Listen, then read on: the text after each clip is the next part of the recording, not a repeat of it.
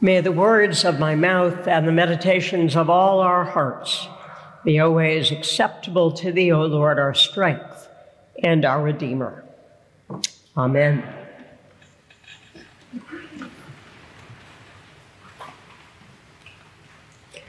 Many summers, including this one, we suggest a book for us to read as a parish. This summer's book is The Monastic Heart by Joan Chittister, a Roman Catholic Benedictine nun. That sounds pretty religious, doesn't it? I expect it is, though I, for one, am encouraged by the subtitle, which promises 50 simple practices for a contemplative and fulfilling life. I admit I haven't read it yet, but I will, not least because over many decades, Joan Chittister has demonstrated in word and deed that the religious life, the life of faith, is a life of passionate commitment to justice and leads to abundant life. That's an example we're celebrating and getting to know, especially now. And by the way, Sister Joan is going to come be with us in early December, so you don't have to take my word for it. Today's scriptures are those appointed for Independence Day. I was especially struck by the letter to the Hebrews, in which its author recounts Abraham's journey from his home, a journey undertaken at God's bidding, a journey to a land promised to him by God, but which he does not know and cannot even begin to imagine. Perhaps those who chose the reading thought it an apt story to remind us of those who left England and arrived in a land they did not know and whose imaginings did not prepare them for the people or the land that they actually encountered. Maybe. But the story of Abraham we hear today is shot through with longing. Abraham goes, to be sure, at God's bidding, but there is no map nor any signposts along the way, just lots of challenges and God's intermittent assurances that there is a country prepared for him. But what struck me, especially in this week of momentous rulings from the Supreme Court, is the verse that states that Abraham's, quote, stayed for a long time in the land that he had been promised, as in a foreign land, living in tents. Abraham stayed for a long time in the land that he had been promised, as in a foreign land, living in tents. He was, in fact, in the land promised to him by God, but he felt, and he was still itinerant. And later in that same passage, we hear that those who followed God, Abraham's heirs, knew themselves to be strangers and foreigners on the earth. Strangers and foreigners who saw and greeted the promises of God from a distance. Mid-century modern is a style. It's quite popular at present. The century referred to is the 20th century, of course. Now, many white American Christians might have happily characterized themselves as mid-century modern in those decades in the middle of the last century. That was the time of full pews in the churches, newly built suburbs, and so on as men returned from World War II.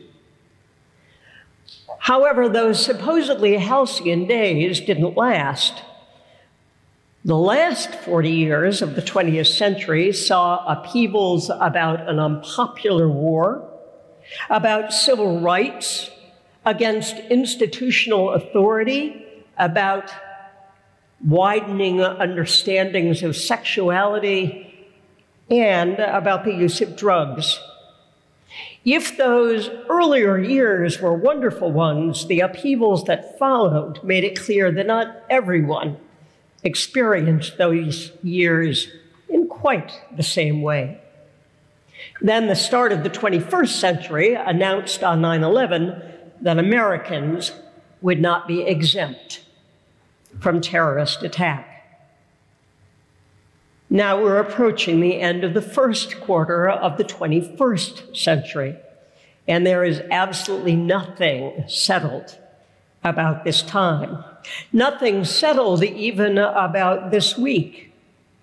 A week ago Friday, the Supreme Court undid much of settled law established in Roe v. Wade. Then in this week, the Supreme Court upended much of the EPA's authority, and the Supreme Court had a ruling on gun laws. Now, the truth is that within the Christian community, there is a huge range of views about abortion. Christians really do cover the entire spectrum there. But I will tell you, I at least haven't heard of many New Yorkers who are excited about the possibility of concealed carry in our streets, nor have I met many who feel too good about weakening the authority of the Environmental Protection Agency. Yet this week, wherever you stand on these rulings, and I will tell you, I have been upset by every last one of them, these rulings provide a profound reminder to us that institutions can never and should never have our full trust. Principalities and powers is what St. Paul called them, and they are always about themselves, whether we are talking about government or about the church as an institution, or a bastion of a higher learning, bastion being the telling adjective in that phrase.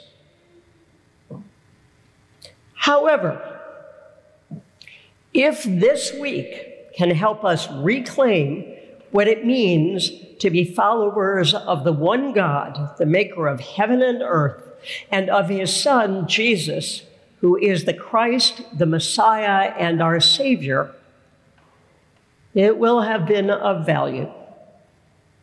Periodically, we, and especially those of us who are white, middle, and upper-class Americans, we convince ourselves that God has blessed us on our way, as we sing in a lovely hymn at Thanksgiving. But as has been more truthfully said, the only way that God blesses is the way of the cross, which means that we must lead a life that is, like that of Abraham and his descendants, itinerant. It is possible. It is possible. We are in the land that God has promised to us, but it is surely not at this point the land that God intends. And we must not settle in, but rather must look toward and greet the promises of God, knowing that they are still in the distance, that they are ahead of us, maybe far off, not behind us in a haze of false nostalgia, but ahead of us, not in the economic, political, or social accomplishments for which we may yearn, but in a future that God intends and that God has intended from the beginning of creation. What is that future? It is the future, God tells us, and Moses reminds us in the reading from Deuteronomy, where the stranger and the foreigner are welcomed in, and where there is food, water, shelter, and a wide welcome for all. A place where there are no outcasts. How do we greet that promise? How do we get a clearer view of our true home? Starting by knowing that this is not our home, and the way things are is not the way they are meant to be. that we are passing through. And so then doing what Jesus, who came to us to show us the fulfillment of that promise and longs to lead us to do what Jesus did, welcoming, healing, feeding, forgiving anyone and everyone. And then, as if that were not enough, doing more, doing the impossible, doing that other thing that Jesus did, and that in today's gospel, he commands us to do as well. Love our enemies. Pray for those who persecute us.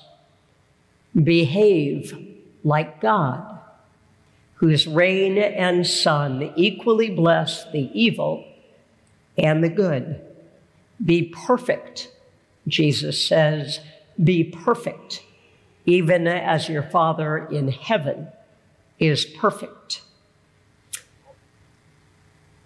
Plan to fail. Plan to fail, because we will.